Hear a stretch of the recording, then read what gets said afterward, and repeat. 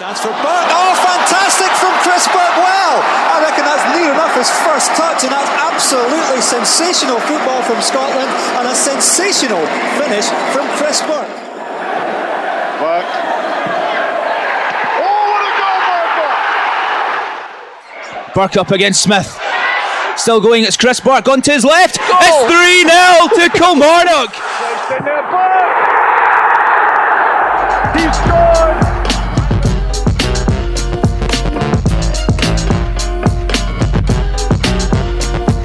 Hello and welcome back to the What the Folk podcast. Today's guest is a former Rangers, Cardiff City and current Kilmarnock winger who, once this coronavirus is over, will be approaching approximately 500 appearances in professional football. Welcome to the show, Chris Burke. How are you doing, Chris? You well? I'm fine, Graham. Thanks for having me on, and it's nice to hopefully have a good chat with you. Because there's so much to do at the moment, isn't there? Exactly. What is there to do except for chat? At least maybe hopefully the world will be a better place after this. Oh, fingers crossed. It could be a blessing in disguise, obviously.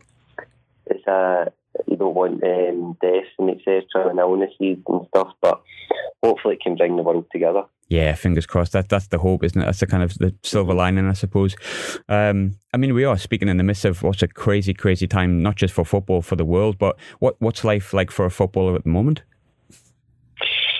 Strange. If I'm honest, it's surreal. I'm sure it's the same for everybody else, but as an athlete, or you wanted to talk about as a footballer, you're always in the dark. You don't know. We actually planned to come in last Monday. After training on Friday, getting told the games were cancelled, we prepared for that match, and we get told on the training field that was it. So we trained a little bit longer, and then we had the weekend off. But then we got a text on the Sunday night saying that we won't be coming in on Monday. Nobody's allowed to come anywhere near the football club. So we would know in due course. We got a programme off our sports scientist, so that's why I'm just in from my run. So that's done and dusted. So it's a weird one, really. It's frustrating as much for footballers as it is for a fan. Yeah. Hopefully, sooner rather than later, that we'll get to the bottom of it and we can tackle this virus and we can see a decrease rather than an increase, and we can start moving on with our lives, not just footballers, but I'm sure everybody would benefit more if they could just get back to their day-to-day routine. And it's funny you mentioned about like football and stuff like that. The one thing that's keeping me going is the thought of how much football I'm going to have to enjoy once this is over, because there's going to be like Euros and World Cups and Women's World Cups coming up my ears and European games. It's going to be fantastic once it's over. It's the uncertainty of it all, isn't it? At the minute, it's just so weird. Yeah, well, I think for Scottish football it might be a little bit easier to fit in, because many weeks we just play one game a week, but yeah, it'll be more difficult for the top teams. I'm sure that will be the headache for the top leagues and UEFA to try and fix and put a plan in place for the future going ahead in the season. But hopefully we can finish the season. That's the main objective. We just have to have one target at a time. I think there's no point in looking too far ahead, but hopefully we can finish the season and there'll be clarity and everything. So hopefully for us, for Kilmarnock, that we can finish the season in a high, because we've actually slipped to the bottom six. Yeah. Rather than being in the top six where we've been the past two seasons. But we have an opportunity to win our games, and if we win our games we'll have a chance. But hopefully it's in the coming months rather than the coming years. Yeah, fingers crossed. I don't think I could deal with it for too much longer. Personally, you've on paper anyway, you've had quite a good season at Kilmarnock. It's been a bit of a difficult one for Killie based on maybe what you've had in the past few years and chasing Europe and getting into Europe and things like that. But 6 goals, 5 assists. How have you found the season at Kilmarnock? Obviously, the change of manager and things like that. Yeah, this is my third season at Kilmarnock, and I've enjoyed every single second of it. Each season's came with a different challenge, if I'm honest, Graham. The first season I had signed and I was recovering from actually a virus and myself that set me back in my career twice. Yeah. So I missed the full season before that, tried to struggle with fitness and get back to full health. It was a troubling time for me the first season, but the team done ever so well. I still played my part in certain games, but not as much as I would have liked. But I knew the team were doing well, so I couldn't complain, and I'm not the one to chat the manager's door or be disruptive. I just got on with it and work hard, and I knew that the manager, Steve Clarke, if he gave him a chance the following season, that I would prove my point and prove my worth for the team, because I always think an asset, you're trying to be at a football club, and I wasn't an asset the first season for Kilmarnock and for my standards. Second season was terrific. I got into the team, I was a regular, and we made Europe and we came third. So from the first season being battling relegation and looking like we would slump to the bottom with probably like a couple of points in the board after 10 games, everybody had written us off, we finished 5th, and then the second season finishing 3rd was a great progression for Kilmarnock. Third season has been a little bit different as expectation levels on us. Yeah. But we changed manager, we changed staff, we changed the variety amount of players, over double figures in players, and you're going to get inconsistencies in that, and that showed this season. Change of managers not helped again, but now we've got consistency, we've got somebody in place now that knows how to breed success out of individuals and collectively as a team, and we have picked up in performances. It's just getting the results now, and I believe that the longer the time goes on in the third season, hopefully we finish it, that we will progress. Obviously we've dropped down to the top 6, but if anybody was to come and watch Kilmarnock now, they would say that they're not worried, they're happy. The performances of the football club, ins and outs will probably happen this season. Maybe new staff members, new players, etc. So it's a successful time individually for me, if I'm honest. I've, as you said, scored 6 goals and 5 assists, whatever it is. But obviously, I feel that in my area, especially an attacker, you have to deliver. Yeah.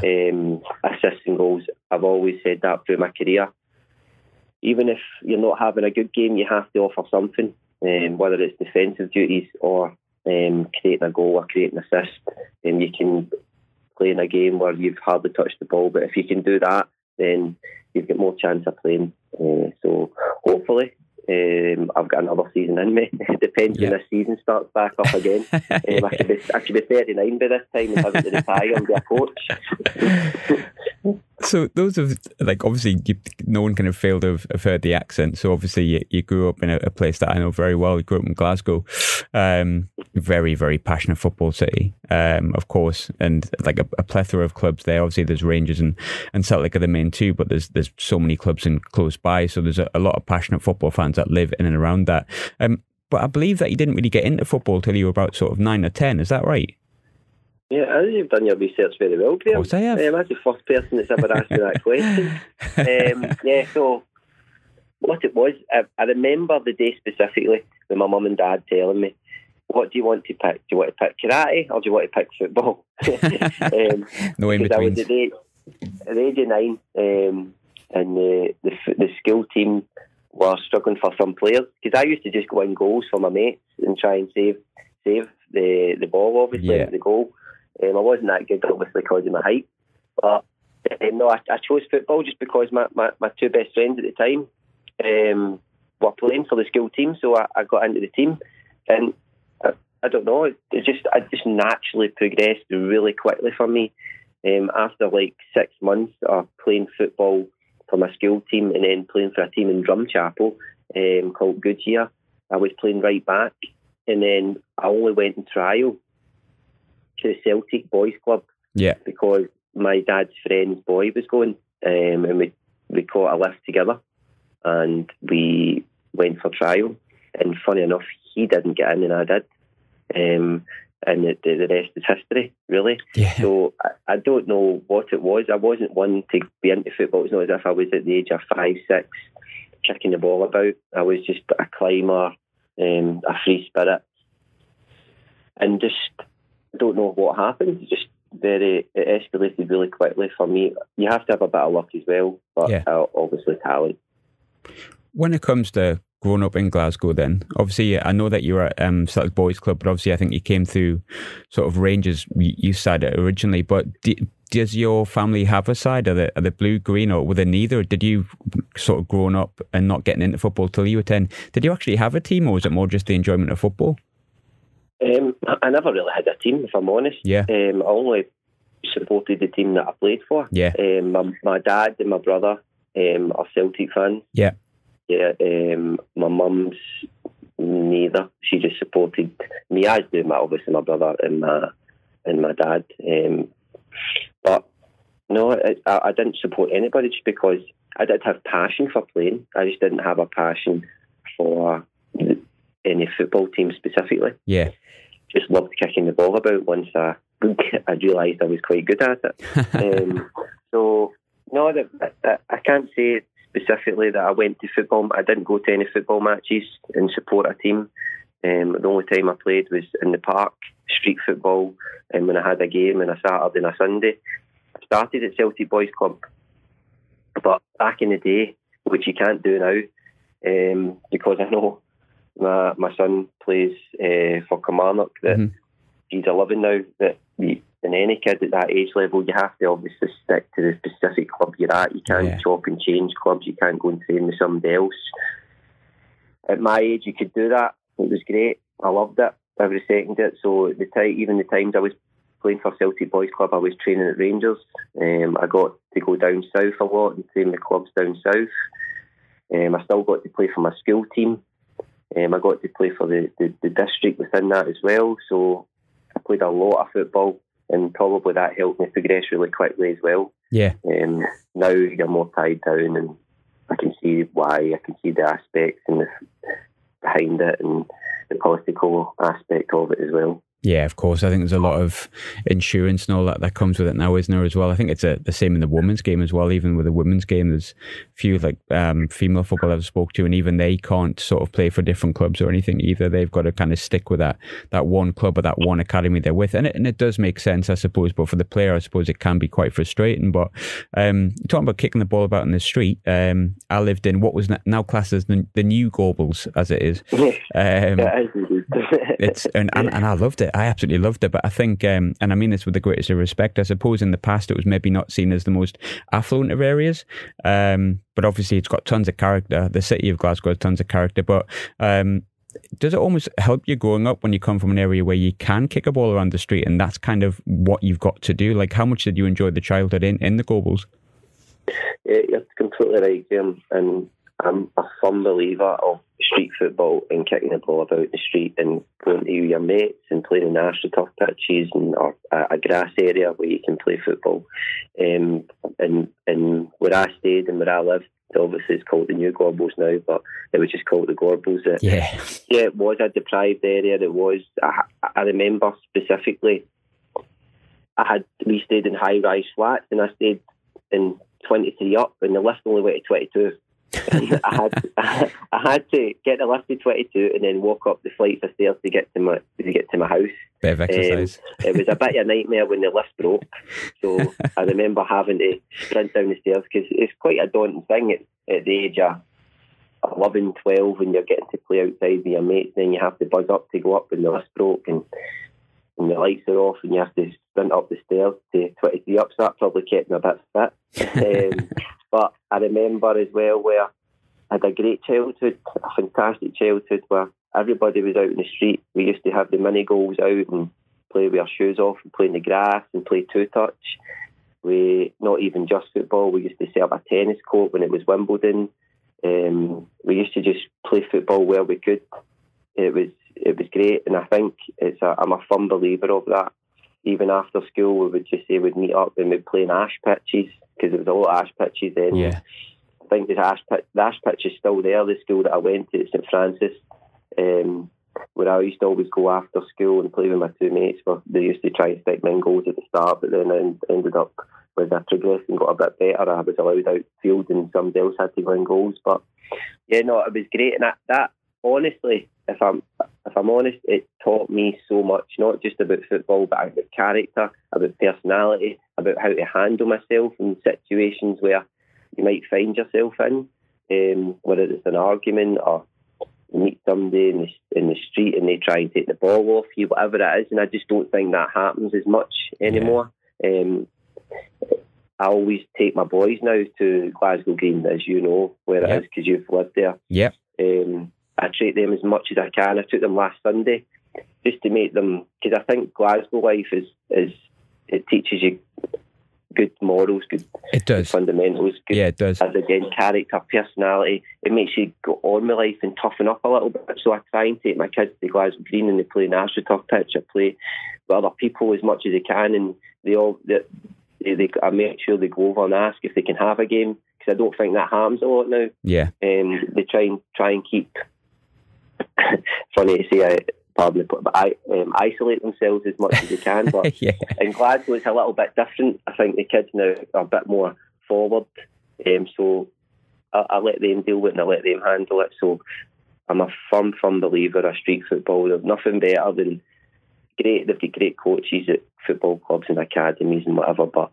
you can never ever teach someone the talent and how to handle an environment like that. Yeah, and Glasgow's a great place for it. I mean, I moved to Glasgow when I was 22, 23, and even away from football, I mean, the couple of run-ins I had, like the first few weeks that I got there, probably because I had an English accent at first, like it really does. It kind of made me a man, the place, and there's a reason I have so much affection for it, and I miss it so much because it did. It turned me from basically a 22, 23-year-old sort of boy, essentially, to now I'm 33, coming up 34, like a man, if I'm honest. And Glasgow I always say Glasgow kind of made me as a person, I think. And I think that's kind of the way it is, isn't it? It's that kind of city. You don't quite get the same sort of maybe elsewhere. I mean, obviously Sunderland's a great place, and that's definitely got its elements that have given me character, but there's nothing much like Glasgow for want of a less of a cheesy phrase. There's not a great, I mean, what is it? People make Glasgow. I think I very much agree with that. Yeah. Very much so. I totally agree with you there, Graham. It made me the person who I am, where I was brought up, and I just try and give my kids that as much as I can. My mum and my dad still live in the house, obviously not in the flat, but we got another house. Yeah. But they still live there, so we always go there for dinner or whatever on a Sunday, or meet up during the week after school or whatever, and it just teaches out, it grounds the kids, and that's a big part and passion for me to give them that. If they want to be not successful in football or anything, just be able to be streetwise and understand life, really. I want them to have common sense as well. You can have all the degrees in the world, but if you don't have common sense and you're not streetwise, I don't think your personality, your character will take you that far. Yeah. Of course, I know. I 100% agree with you. 100% agree. And in terms of Glasgow, you're one of the lucky ones as well, because you've played for, obviously you made your debut for Rangers. You came through that sort of youth system at Rangers. But who was it that first sort of spotted your talents then? And which coaches do you kind of feel like you owe an awful lot to from those days?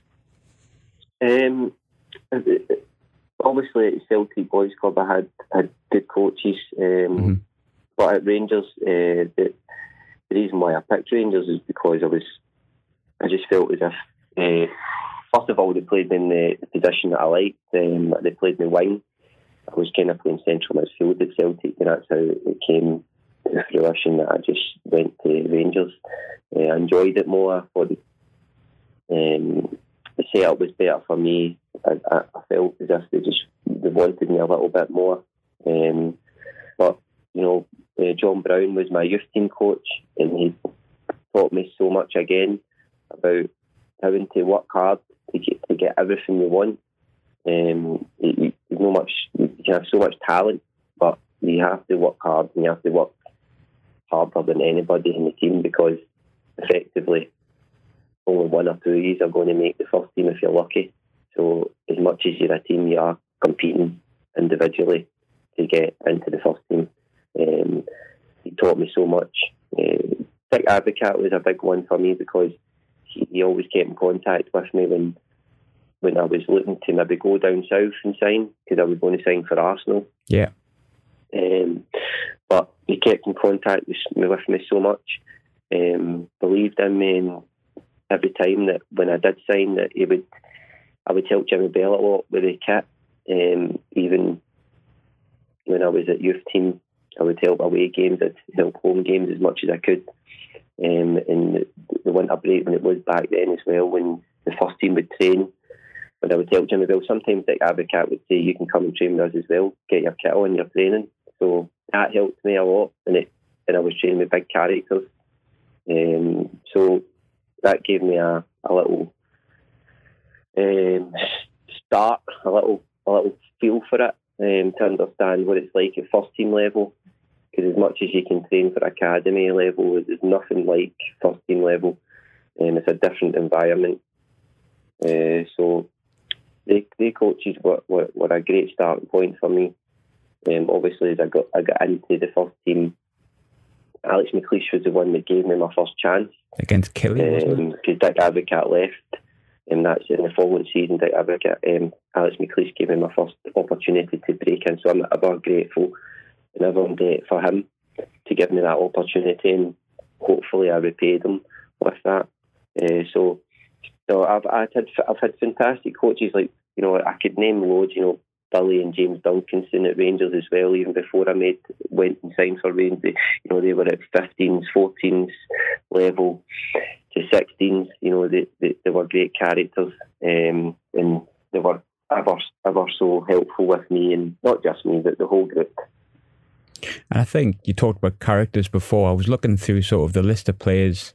Like when I was growing up, even before I moved to Glasgow, I think it's no secret that I've always really liked Rangers, and I was at the Leverkusen game not last week, I think it was.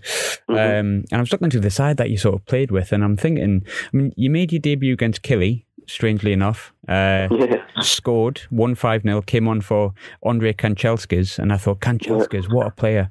And I looked back through the squad, and you got the likes of like Jorg Alberts and that coming through. I mean, how huge is it for a young lad coming through to play with not just big names but big characters and such one of the most successful Rangers sides of all time, realistically, especially with the names like that in them?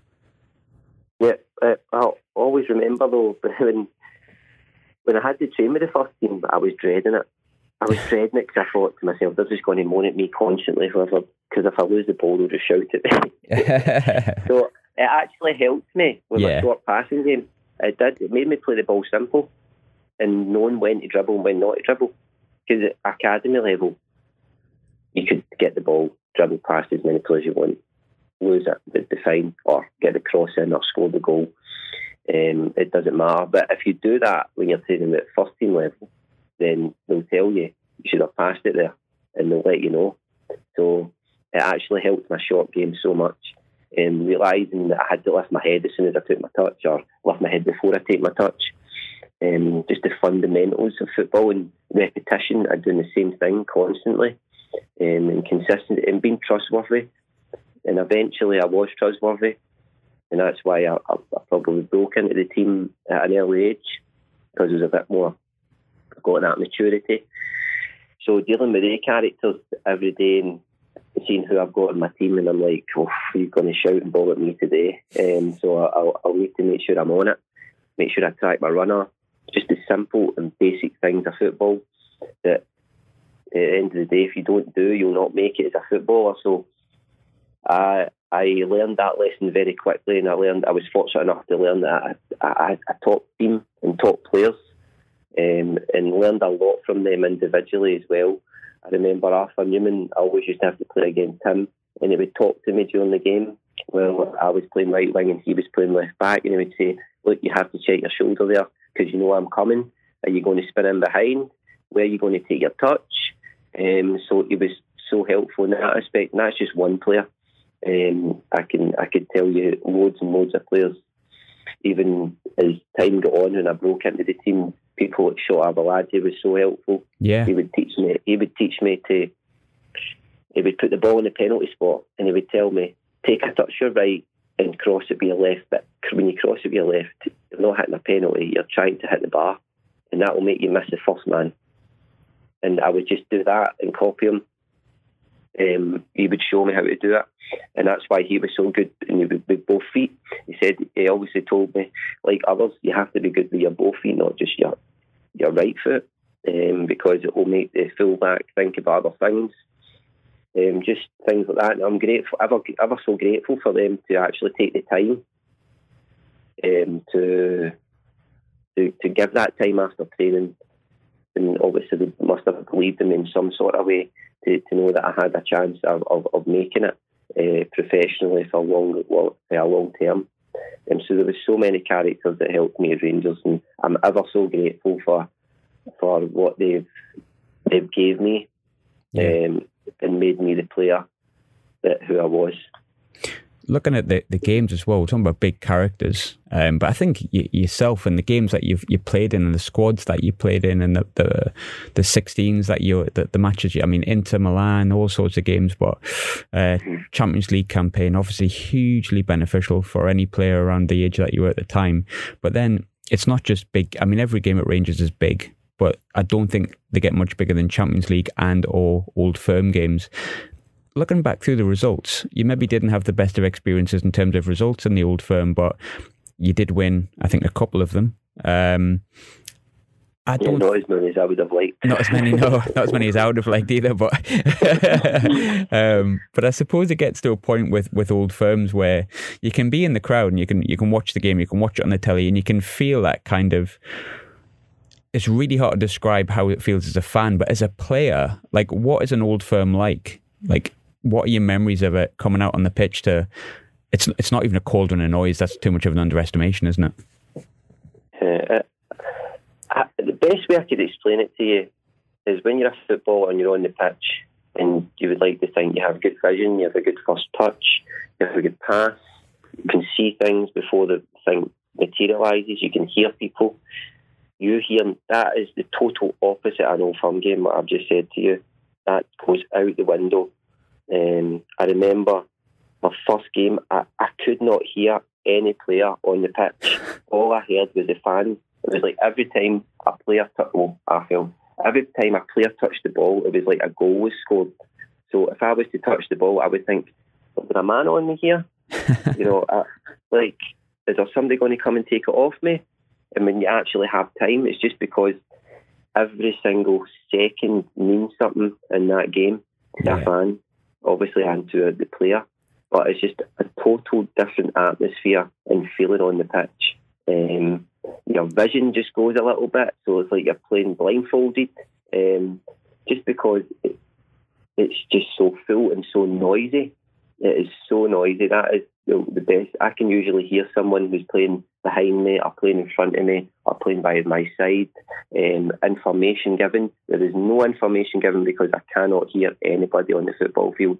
All I can hear is the fans and how noisy it is. So that's probably the best explanation I could give you about an Old Firm game. Any other game is you can talk about Champions League, you can talk about UEFA Cup, you can talk about cup finals, but the Old Firm is just highlighted in 10%, then 10 times more. If you could pinpoint one moment of your time at Rangers, what would it be your favourite? Just to know that I could play and contribute at a level in the Champions League was good for me. I remember the game against Inter Milan. I think we drew 2-2 when we got to the last 16 of the Champions League. I always remember Jan Wouters, the coach. He would try and coach me to play a little bit more inside the field, where I would maybe hug the touchline too much. And in that game specifically, as a young player, you thought you always don't take on information as quickly as you should. And that was worrying for me, which I maybe hope I could have learned a little bit quicker in my career.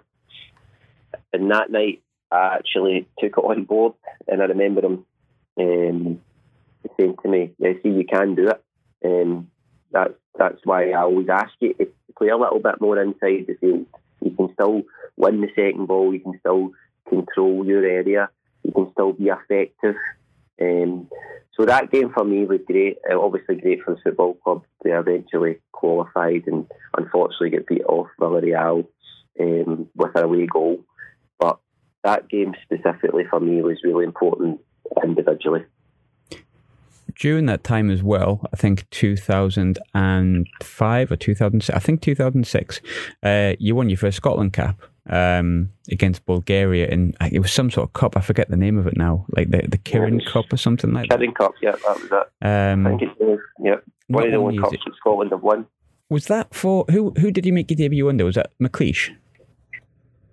No, it was Walter Smith. Walter Smith, that's right. I knew it was one of the former Rangers boys, but talking about scoring on your debut for Rangers, then you play for your country and you scored twice. You've done that quite a bit throughout your career. Well, that's going to be a recurring theme, if I'm honest with you. But, making your debut for your home country, like, what are your memories of it? I was absolutely shattered because I was in Japan.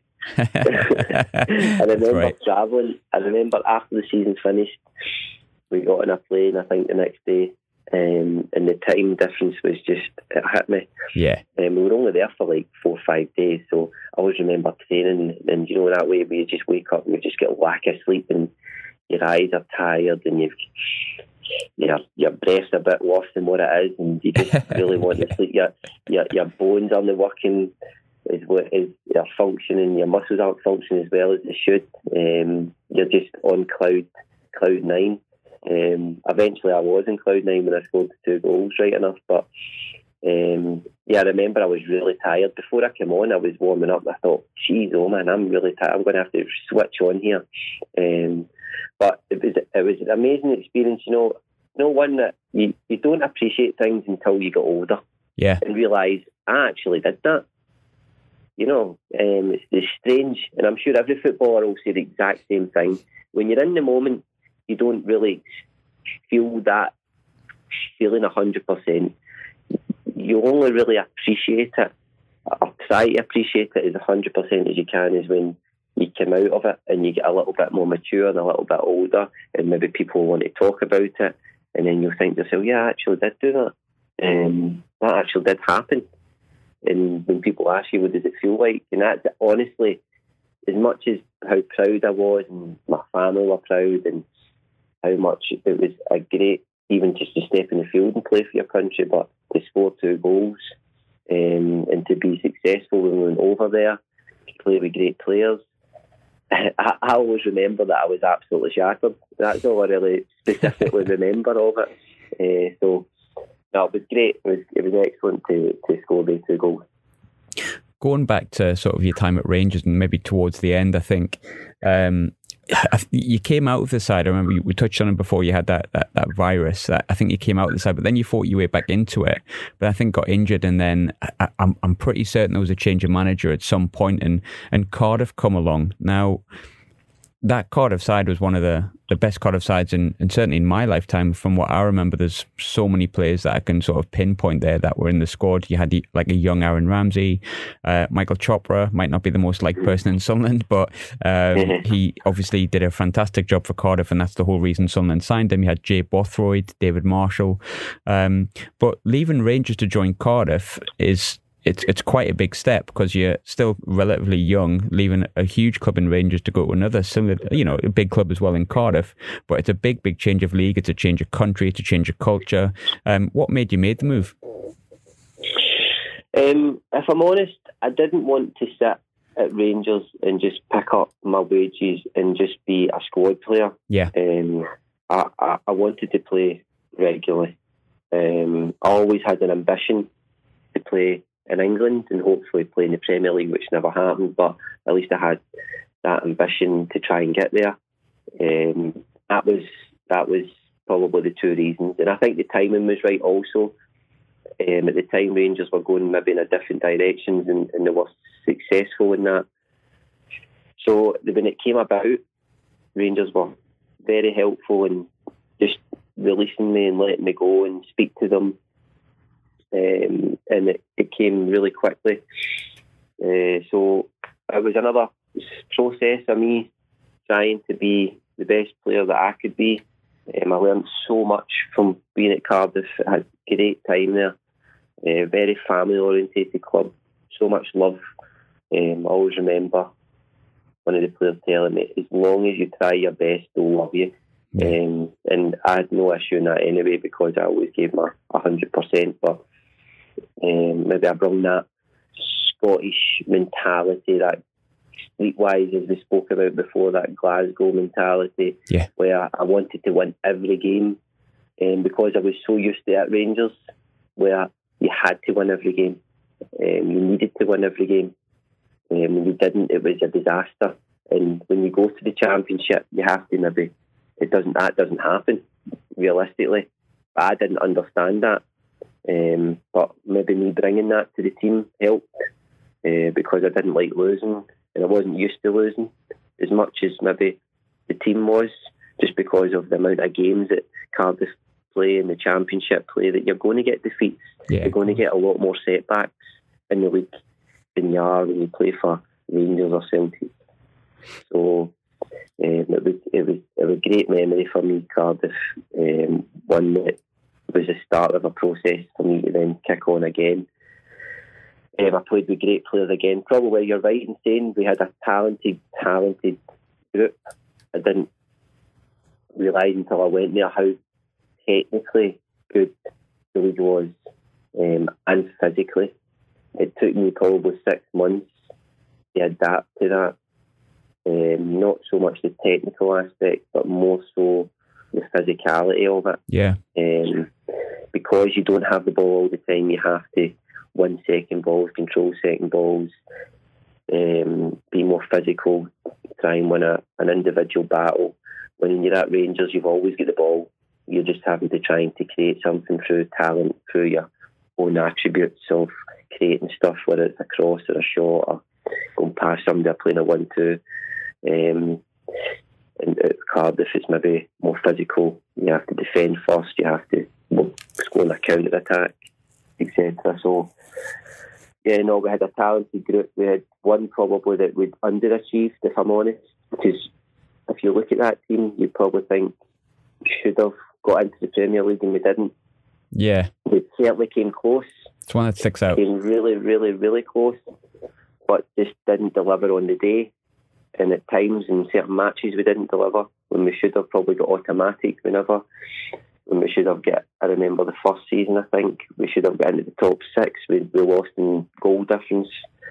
We got to the playoff final. We got beat 3-2 off Blackpool when we were top favourites and we didn't perform well in the day. Also the following season we got beat in the semi-final off Reading when we were expected to win, when they beat us at home in the second leg. So it kind of summed up us as a team, but not delivered on certain games. But great to play with some talented players, as you said. Probably one team that underachieved, but I enjoyed a time there ever so much.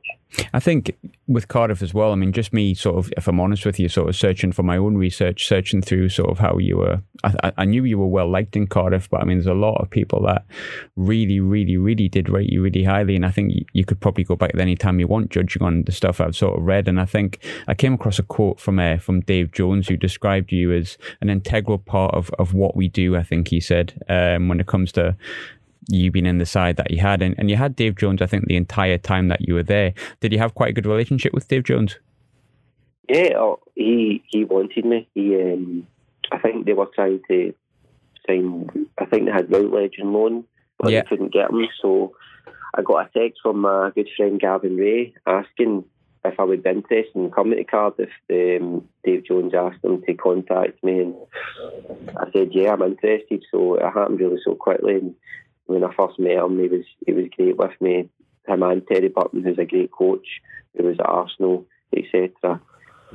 So no, I had a great relationship with him. He was more of a man manager, and he would understand people, and he knew how to treat certain people differently from others. You tend to not get that a lot in football, where you get maybe managers, etc., that will just treat everybody the same. But every human being is different. You have to get the best out individuals in maybe different ways, and he was really good at that. And he still kept the group together. It was hard to do that and keep the group together, and he did that. Talking about big derbies as well, obviously the Old Firm is maybe the pinnacle, but I think one thing I didn't realise until they played each other is how big Swansea Cardiff was. And I think the first one you played in was actually at Swansea, or one of the first, and you won 1-0. Was the derby down in Wales probably bigger than you originally anticipated. Yeah, I realised that when I got a few tackles into me, if I'm honest. But Swansea were a great team at the time. Yeah. We were probably the only time we set up defensively against a team in the Championship. I remember that. We obviously, with the talent we had going forward, and the talent we had in midfield as well, we could find the forward players. We always concentrated on us. When we played Swansea, we had to concentrate on them a little. They had that new formation where it was a 3-5-2. Not many teams were playing it. And they played out from the back. They split the defenders. They were probably one of the innovative teams that would do that. I think Martinez was the manager at the time, so we had to work defensively, and at times they had more ball possession than us, when we probably were a team that had more ball possession than other teams, but not when you played Swansea. I'm sure other teams in the Championships could say the same at the time, but with massive games, I was probably more fortunate to get good results against them than it was Celtic and Rangers, so that was good for me. Which that was disappointing for myself and an individual aspect that I never really got to score against in that sort of derby. But no, great memories, great fun, obviously better memories when you're winning. With the move that you had after that, obviously you went to Birmingham straight after that. Well, not straight after like 3-4 years, I think. It was Chris Hughton who brought you in, who's obviously a highly rated coach at the time. Maybe didn't have the reputation he has now as a manager, but seems to be a really, really lovely bloke, Chris Hughton. And I know you didn't get a great deal of time with him, but obviously you managed to get into the playoffs again with Birmingham in your first season. But how did you find sort of the time at Birmingham, and how did you find your time under Chris Hughton? Was that someone that is as nice as he seems on TV? Because he seems a lovely fella. No, listen, he is a nice guy, but he'll tell you when you're not doing well. Yeah. I think the structure of his team shows that. Yeah. He knows what he wants, and if you're not doing that, he would tell you, but he would tell you in a way that if you've done wrong or etc. But to go back on that, it was actually McLeish that signed me from Birmingham on a free transfer. Oh, McLeish. Okay, fair enough. But I remember being on holiday, and then I found out that McLeish had left to go to Villa. So I was thinking to myself, what's happening here? So I had to wait and then find out who the new manager was at Birmingham when I come back from my holiday. So then Chris Hughton took on the role at Birmingham. He is a fantastic coach. I learned so much from him. Probably, if I was to look at my stats, etc., my playing style, it was the best season that I had as an individual in my career.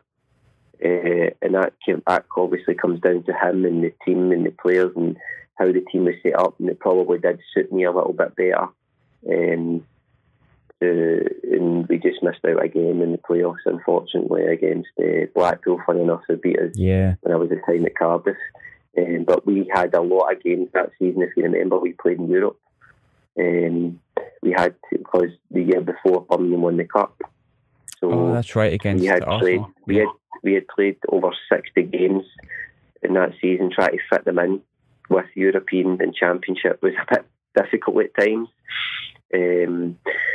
So I remember us playing Thursday, Sunday, Wednesday, and then Saturday. So we were playing maybe one extra game than others at times. But no, I remember though, Cardiff is a great place really to live. I had a fantastic house. It was away from everywhere. It was out in the country. It was 10 minutes from the training ground. Everywhere was 10 minutes basically when I was in Cardiff. When I went to Birmingham, it was a big eye-opener for me. It would take me, I was late a good couple of times going out to training just because I wasn't used to dealing with that over an hour traffic to get into training and then getting back. When I first went there, I was in a hotel. The club put me in the Radisson Hotel right in the city centre. And I was in there for 3.5 months. I was before I found a house to live, to rent. So it was a big eye opener. And at the time, there was Luton going on. Remember, we had the Luton in London and etc. So there was a couple of times and a couple of nights when I was in lockdown myself. So I know what lockdown feels like. Experience. Watching people looting and smashing windows and stealing televisions. And, I do remember that, yeah. Yeah, chasing police, instead of the police chasing them. So it was a big eye-opener for me at Birmingham, but one that was successful in an individual aspect for me. It did kick me on as a player as much as I thought I was successful at Cardiff individually, and my style of play was it did increase, maybe because they always say you're at your peak when you're 26, 27, 28, so I was that age when I went to Birmingham. I think you played most of your time at Birmingham under obviously former Newcastle, former Sunderland and former Kilmarnock manager Lee Clark, who I think at the time was really highly rated because he did a great job at Kilmarnock from memory, did some really good jobs elsewhere as well. But I think the team as a whole probably struggled at Birmingham based on what they had done previously. I think it was like mid-table. I think your second season was like 12th, and I think it was quite close to relegation, and the second season probably closer than you could ever anticipated. Why do you think it was so difficult with Birmingham in the second and third season, even though you individually, statistically, and like you said yourself, were kind of peak form, but the team I think did struggle based on their expectations of where they should be? Yeah, I think Lee Clark had a big ask to take over. We would just had a successful run in Europe. We got to the playoffs, just shooting leaves to go to the Premier League. And then, as always, it happens. There's very more chances than not that the next manager coming in. It's hard to replicate that. It's hard to kick on from there. It took a dip. Just because as well the finances got a little bit different. I knew that the players that were coming in and that were having to get recruited that they would come, and players that had to still fulfil their potential, bringing academy players in, getting loans, which then puts a little bit of inconsistency in the teams, and then having to get players to having to get players to leave the club. The players that were influential for you in the first season. So he had that to deal with, as well as trying to deal with a consistency in the team. A lot of players came in and out, which didn't help him at all. Lee Clark, I've got a lot of time from, because when my time at Kilmarnock, just before I signed for Ross County, which Paul will talk about, that he let me train at Kilmarnock. He's a loving figure. It was unfortunate for him that it wasn't as successful as he probably wanted it to be at Birmingham. But we did beat the drop. It was one that, when I look back, was it successful, was it not? I couldn't tell you with the players that we had. But in football, you just never know. People always say they'll never get relegated. And Birmingham's a massive club, and huge, it was great that they never got relegated. You look at Hearts now, people are saying Hearts will never get relegated, but they're 4 points adrift. It's looking worrying, isn't it? Games to win. It's just a worrying time for a massive club. Massive club. So you never ever think that your team won't get relegated. As soon as you start thinking that, then it will happen. But it was actually a great day that we beat the drop. It was dramatic as it came. We were 2-0 down in a late goal where I think Cadiz or Zigic we beat the drop with that point away at Bolton. We were minutes, maybe even a minute and a half away from being in League One, which just shows you in football it's a great game, isn't it? It's just the uncertainty. Absolutely. I mean, I think you're right in what you're saying there. You kind of triggered my memory a little bit with how much Birmingham suffered with losing players, I think, in the second and third season. I think because they had that relegation from the Premiership the same year.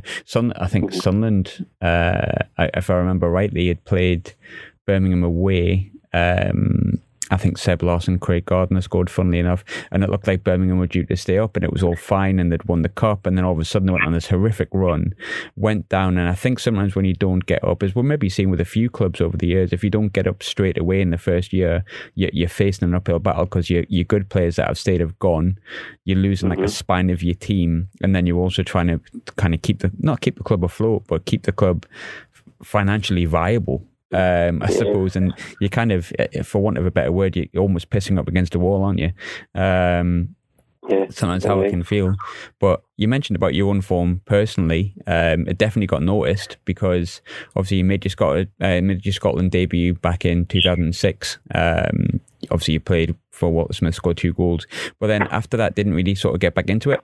But then 2013, because of your form for Birmingham, Gordon Strachan brings you back in, and he spoke really highly of you. And I've heard some really, really good stuff about Gordon Strachan, some really bad stuff about Gordon Strachan, but it seems like you had a good relationship with him. Oh yeah, he's a fantastic manager and a fantastic coach. Sometimes you don't only get one, and with Gordon Strachan you get 2. Yeah, he's excellent. I'd probably put Walter Smith in that bracket as well. Being a fantastic coach and manager. He obviously gave him a chance again at Scotland. Great character. I just wish I actually had him as a manager. Yeah, a club manager, rather than just a Scotland manager. It's only a certain amount of time you can meet up with him. It was very, very unfortunate to lose his Scotland job, because there's one thing I always noticed at the end of it when he got asked to leave, was the football players were not happy that he left, and that just shows you how much not just myself but the whole group took to him and believed in him. I felt the club was going, the country was going somewhere with him in charge, and usually when a manager leaves, the players are happy, or they think it should be a different manager. But with this one, when that happened, it was one that I didn't think was the right choice. The best thing I could probably say about Gordon Strachan is I wish I actually in my career I had worked with him as a club manager, because he would have definitely improved me and improved the players round about me as well, because he was so passionate about football. We done double sessions most of the time, something that probably wasn't done around Scotland back in the day, but he changed that culture, he changed that mentality, and that bleeded through the whole group, and that probably was a starting point of the success that he had. Was he as funny as he comes across?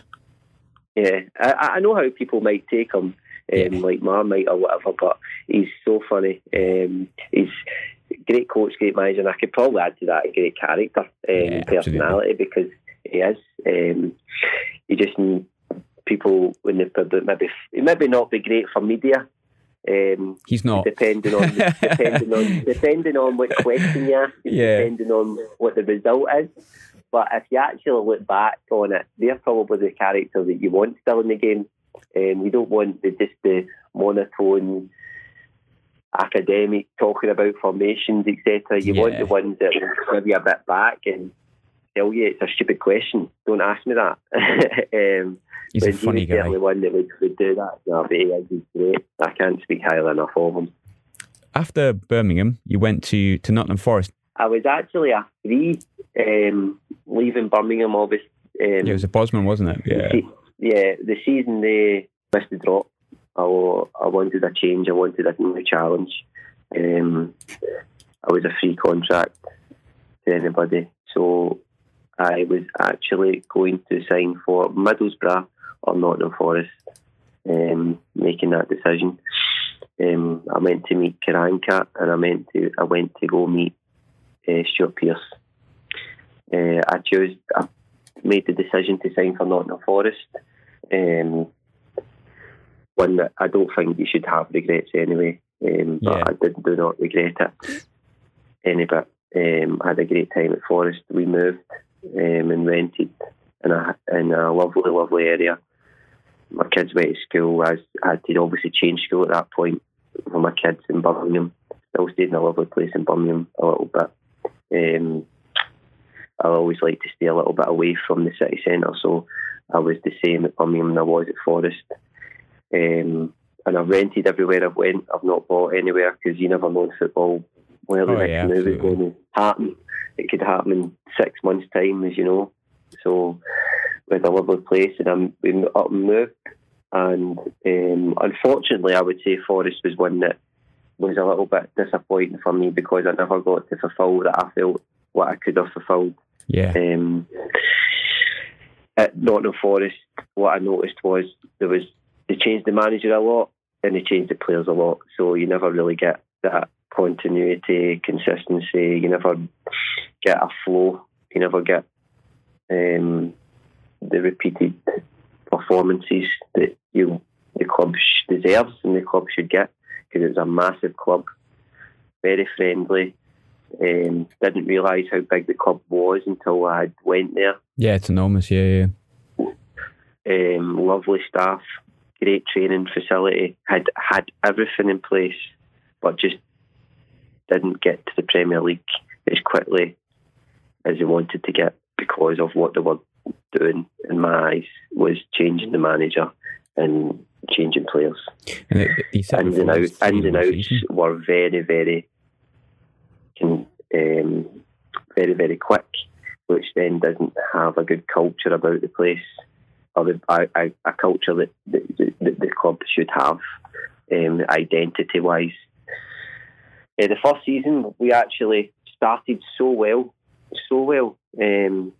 We were probably sitting first or second at times. Yeah. And for me, the biggest thing that happened, and I firmly believe we would have got promoted and stayed first and second the whole season, is that our two central midfielders get injured, Chris Cohen and Andy Reid. Fantastic. They got injured. So good. I couldn't believe how good the two of them were until I went there. They just made the whole team tick, from defence, from goalkeeper, from defence to midfield, from midfield to attack. The two of them dominated in the central area, no matter who they were playing against. So it became a very good passing team, a very good possession-based team. We dominated the other team.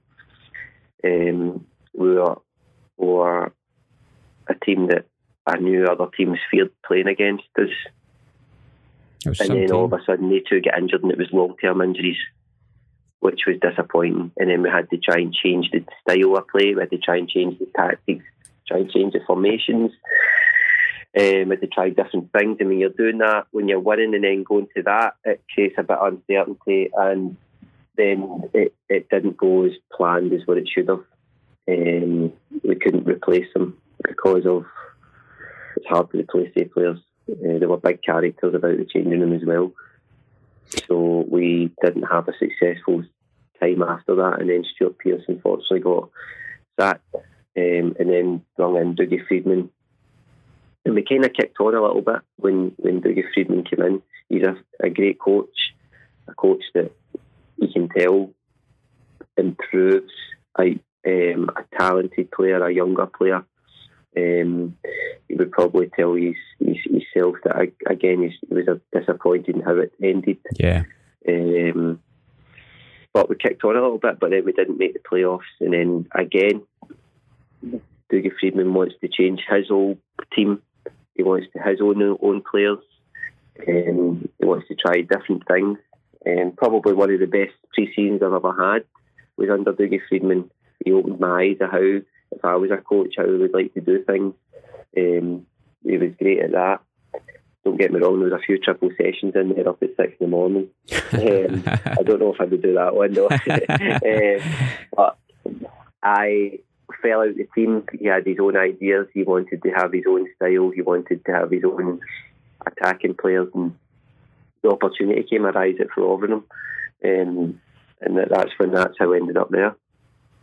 You didn't get too long at Rotherham, but did you quite enjoy being at Rotherham? Was that like another challenge? I think in total it was only about 5 or so games, wasn't it, before you went to sort of Ross County? Was there ever an opportunity for you to join Rotherham on a permanent deal, or was it a case of go there to get a few games and see how it goes? And then I think Rotherham, correct me if I'm wrong, that they might have stayed up that season, or did they go down that season? Yeah, no, they did. The plan was to get back playing because I was left out the team near the end of the Forest, and again I was not wanting to just sit and pick up my wages and just be a bit part player. I wanted to play football, and Rotherham came about. I decided to go to Rotherham because they were still not in the relegation zone, and they were looking to stay in the Championship, whether it was to be the following season I signed again if I done well or not, then so be it, or look for other teams round about the Championship. So I must say that Forest, when I had left, the owner rang me up and just thanked me for everything that I'd done for the club and about the place, and he was very apologetic, but he just had it was business, and that's how he wanted it. He wasn't going to sign me again, and that is the first time that has ever happened in my career, and I will never forget that, and never be ever so grateful for that to happen. And then when I moved to Rotherham, it was unfortunate circumstances because Neil Redfern, who took me to Rotherham, I played, I think, 2 games or 3 games, and I scored 2 goals. Yeah, and then he got the sack, and then Neil Warnock came in, and he again, same at Forest, he changed the style, he changed what was going to happen at the club. He had brought his own players, so I only played 5 games, and it was a testing time for me, really probably the most testing time in my football career, and having to be professional. Yeah. But I'm a firm believer of being professional, and you're judged on your character when you're not playing, not when you're playing. And you see the true person in that, and it taught me a lot. I'm never ever one to sulk or moan or not try as hard as I should. But it was testing for me, I'm not going to lie, because when Neil Warnock had his own philosophy and own way of style of playing, that I was always the one left out. Yeah. But before it, I think I was his little lucky mascot, because I was always the one left out, but then had to do the running before the training, before the game, and then come back in, watch the lads, and be successful, to be fair, because Neil Warnock had them winning games, had them exciting the fans again. And if he actually went there a little bit sooner, they would have probably made the playoffs, because they had playoff form. They were probably, their form was like 3rd or 4th in the league. He was a great manager and a great character. I can't speak highly enough of him, and that's me saying that, and I wasn't playing. Yeah.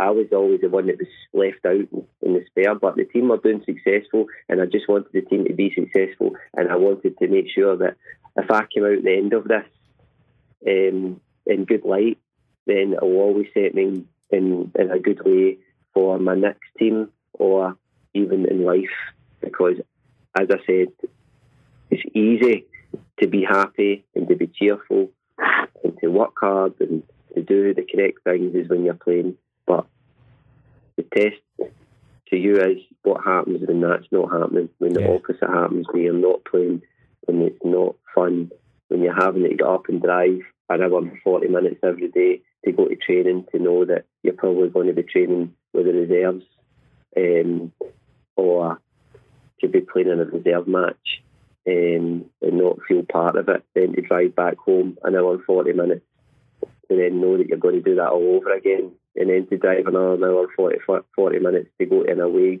to get to an away game, to go in the bus, to then know that you're the spare man to do the running before an away game in the stadium, to watch the team be successful, and then to go in and make sure that everybody's okay, and to shake their hand and say well done, and then to do it all over again that week, what I just explained to you, until the end of the season. Yeah. I knew that would set me to be the man that I would eventually, hopefully, become. in my player in my next role at the club. Talking about that sort of challenge, and then you go to Ross County sort of towards the end, at the end of that season, sorry. So you have that challenge. You've probably, as much as you've enjoyed being under Neil Warnock, any footballer wants to play, like you say. So you go to Ross County probably fully expecting to, hit the ground running, ready for the next challenge back in Scotland. And then a virus hits again, the one that you had when you were at Rangers. That must have been difficult. Oh, it was so difficult. As much as a footballing challenge was for at Rotherham, then I experienced a mental challenge and a physical challenge when I was at Ross County. Yeah. Again, that was the time when Lee Clark said, come and train with us at Kilmarnock. The Kilmarnock wanted to sign me. I chose to go to Ross County. Mental challenge was, it went really well at the start. Really well. I think I had 4 assists and I scored 1 goal in like 6 games. The team were starting to pick up. And then the virus hits me again, where I don't know what it is, and my immune system doesn't deal with it very well. But I don't want to bore you with the context of it. So mental challenge was very difficult because I was away from home. My family were in Nottingham. I was in Inverness, and I don't know if you know how long that is to get to Nottingham to Inverness. Hell of a trek. I've did Norwich to Inverness once. Yeah. The quickest way, Graham, was 2 trains and a taxi. That's what it was. And it was like 7.5 hours, 7 hours, 45 minutes door to door. So it was very difficult to see my family. The only time I could get to see them was maybe when my wife took the kids out of school on a Friday and they would come and visit me. So that was hard, but it's hard when you've got a virus as well and you're not playing football and you're in a rented flat in Inverness and you're a Glasgow boy who's used to a different lifestyle and culture and whatever to then deal with that. Are very people that are really helpful and always ask how you are. Nice people, but very laid back. And I wasn't used to that. Yeah, it's a different world, isn't it? Time where I've lived. I've never lived in probably a laid back environment, and that's where I was. So it was difficult. I actually made the decision eventually because I was trying to come back. I was trying with the fitness coaches, with the physios, whatever. But I was just knackered. I was totally knackered. It wasn't working, and as a footballer, anybody will agree with me that you always want it yesterday, and I wasn't getting it for a long time. I wasn't getting it yesterday. I wasn't getting it today. I wasn't going to get it for next week. I wasn't going to get it next month. I was probably only going to get it next season, and that was hard to deal with for me. So I chose the option that I came to Ross County. You can just terminate my contract. Don't pay me. I'm just going to go back home. I think that's the best thing to do, and I'll regroup from there. Yeah. They were very understanding of that. Very understanding. I'm ever so grateful for that. I've still got great friends there. I'm still friends with the owner. I'm friends with the sporting director. I've still, actually, funny enough, I still know the managers now there because they were the manager and the youth development manager at the time when I was there. So I can't speak highly enough for how understanding they were of it, but it was the best thing for me, if I'm honest, to do. And it was the best thing for me actually for my next. Actually, probably if you look at it in my career, it was probably a new beginning for me. Yeah. Because I had to start all over again. I had to press the reset button, and that's when it all started at Kilmarnock, where my first season was just one that I had to just get in the door somewhere and just to try and prove my worth that I can still do it and still be fit enough. Because in my position, it's very difficult to be the player that you want to be if you're not super fit. I'm not a defender where you maybe not do as many kilometres, you maybe not do many high-speed running. You have to defend and create in my area, so you have to be super fit. You have to be probably one of the top 3 in distances every game, and I believe if you do it in training, that will happen in the game. Yeah. So you do it in training as well. So I can't speak. I can't speak highly enough of Ross. I've been very fortunate in my career, actually, Graham, that I can't not speak badly of any club that I was at. It felt like that way throughout the conversation. There's normally always one where you feel, it hasn't been the best of relationships, but everyone that you've sort of played under has been, seemingly, you had a great relationship with yourself. I mean, probably how old were you when you went to Kilmarnock? You'd have been 31? Let me think. No, 31, you would need to actually find out. That's shocking. I don't even know. So what is this, my third season? And I'm 36, so 35, 34, probably 33. 33. 32, 30, Give or take, yeah. 33, yeah. So 33. So you go through all that in your probably career. people, that was the time, actually, if I'm honest, when I signed for Kilmarnock, people were probably writing me off. My legs were gone, and I was just getting a little bit of pay before I retire. And that's kind of what I was thinking. I'm thinking we're talking about all of this. We've spoke over the last sort of hour about your career and Champions League games, Old Firm, Swansea, Cardiff, Derby, narrowly missing out in the playoffs. Gets the sort of Forest where it hasn't worked out towards the end, Rotherham where it hasn't worked out towards the end, Ross County where something's just not worked out for you. Then you go to Kilmarnock, but then you look at your time at Kilmarnock, and I think the one thing that sticks out for me, you scored a goal that obviously helped Killie into Europe, scoring against Rangers in I think the 9th minute or so in Steve Clarke's final game. You've achieved probably more than anyone expected you to at Kilmarnock. So just how highly is Steve Clarke as a manager first and foremost, but Kilmarnock as a club, how high does that rank in your time as a professional footballer? It's hard to determine right now, but it's definitely close to being the most important because of the opportunity that the club have gave me. It would have been easy for the manager, Steve Clarke, to say after my first season, you know what, Chris, what do you want to do? Do you want to coach or mentor the youth team or the 23s or whatever? I'll maybe even say that to you, Chris, whatever. Thanks for your services. But he still believed me, still believed that I still challenged the group, even though I maybe wasn't playing my first season. Still knew that I still bring out the best, the ones that were playing, because I was probably chasing a place. So it's always good to have competition, and he's seen that. So I can't speak highly enough of Steve Clarke. He was probably, and if I'm honest as well, I have to mention Lee McCulloch because he was the one that brought me to Kilmarnock. He recruited very well. It was just unfortunate circumstances for him that it didn't work out because it was his first managerial job. Yeah. And as a coach, it's difficult when you're taking your first job as a first team coach and a manager, because you're probably trying to do everything and you do make mistakes. It's just how quickly can you learn from the mistakes, and now he's at Dundee United and being successful there, which is great. So you can see that already he's progressing.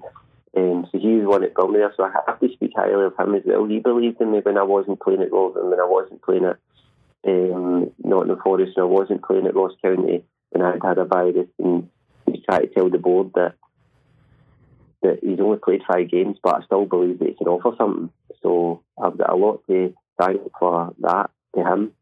But then when Steve Clarke took over, it was an eye-opener, not just for me, but for the whole group. And I'm so fortunate to actually work.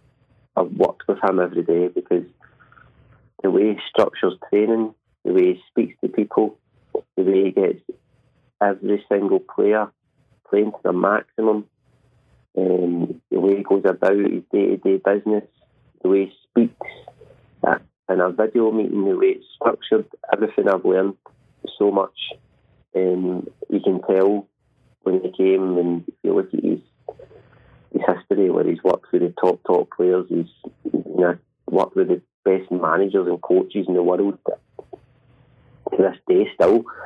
That Kilmarnock Football Club got Steve Clarke as a manager, and you can tell with the success that he did. The team were bottom of the league, probably had 1 or 2 points in 10 games or whatever, got them 5th, and then got the team 3rd, which was just behind Celtic and Rangers. A massive, massive achievement, but if you were to work with him, you would expect that, just because you know how well the team done every single day, and then when it came to a match day as well. Most important question of all, the most difficult one that I'm going to finish on, right? Mm-hmm. Pick your five-a-side team from players that you've played with or played against. Oof. Sounds easy, but it's always the most difficult question of the lot. Yeah, it's very difficult, man. There's been a few. I'm not going to pick against, because I would be cheating there, I think. So I'm going to pick four, just because when you pick four, you know what they're like as a character, and what they'll bring to the five-a-side team. I'm going to pick David Marshall in goal, because I don't think people realise how good a goalkeeper he is. Every time I meet someone, he's a good friend of mine, I meet someone and they say, I didn't realise how good David Marshall is. And I'm like, yeah, I know. He's good with his feet and with his hands, and that's important. And he's a good talker, a communicator as well. And he's a big, big lad. You don't realise how big he is. And then I'm probably going to go for, let me think. It's a top-up between probably Frank de Boer and Arthur Newman.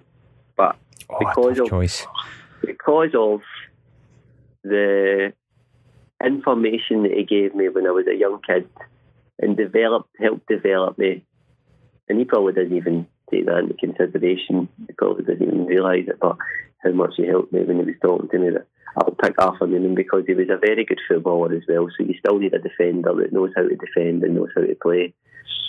In midfield, I am going to pick. Jeez, this is no disrespect to anybody in this, but it's going to be very, very. I don't want to pick all Rangers players. That's what I want you to do, I'll be honest. What? You want me to do that? That's what I wanted, but I'm not going to push you down any avenue. I'm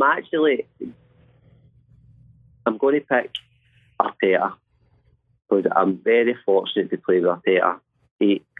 As much as it's changed the direction in the football pitch with the ball, you know, you talk about switch of play, but he did it differently with the switch of play. He wouldn't just get it out his feet, and when you know you get out his feet, he's going to play that diagonal. He would take the extra touch to make them think that it was going that way, and then go the opposite way again. Which was an eye opener for me, because it would give me one-on-one situations a lot. So I would pick Arteta. He progressed into, you know, going to Everton and Arsenal and stuff. So another one in there. So that's three. That's Arteta. I'm going to go probably up top, who would be a fantastic five-a-side. Obviously a fantastic 11-a-side player as well, but unfortunately he got his injury, because I believe that he would have went even further than Rangers, is Michael Moles. Oh, great striker. Yeah, fantastic striker. The one that had that turn, and you just knew he was doing that turn, but you couldn't stop it. So he would turn the defenders inside out in five-a-sides for sure. Did his cruciate, didn't he? Yeah. He was just unfortunately got injured. If I was to have that link between Moles and Arteta, and that probably doggedness, as much as people maybe have not liked him to play against, I would say Barry Ferguson, because he was a winner and he loved winning. He was dogged, he was a fighter. So if I had Ferguson and Arteta in there, the two of them would complement each other very well and link well with Michael Moles, with Arthur Newman just pulling the strings at the back and nobody scoring into the back of the net with David Marshall. So I think I would actually, if I was in that five-a-side tournament, I think we would be unbeaten. It's a challenge is that I could pick so many five-a-side players. Yeah, it's true. And it's difficult. It really is difficult, but I'm just grateful that I could probably pick no five-a-side teams. I could probably pick 11-a-side teams and that. Quite a few. I'm blessed to have said that. Chris, that was really wonderful. Thanks so much for doing it. I hope you had a bit of fun kind of going over a career in an hour and a half. No.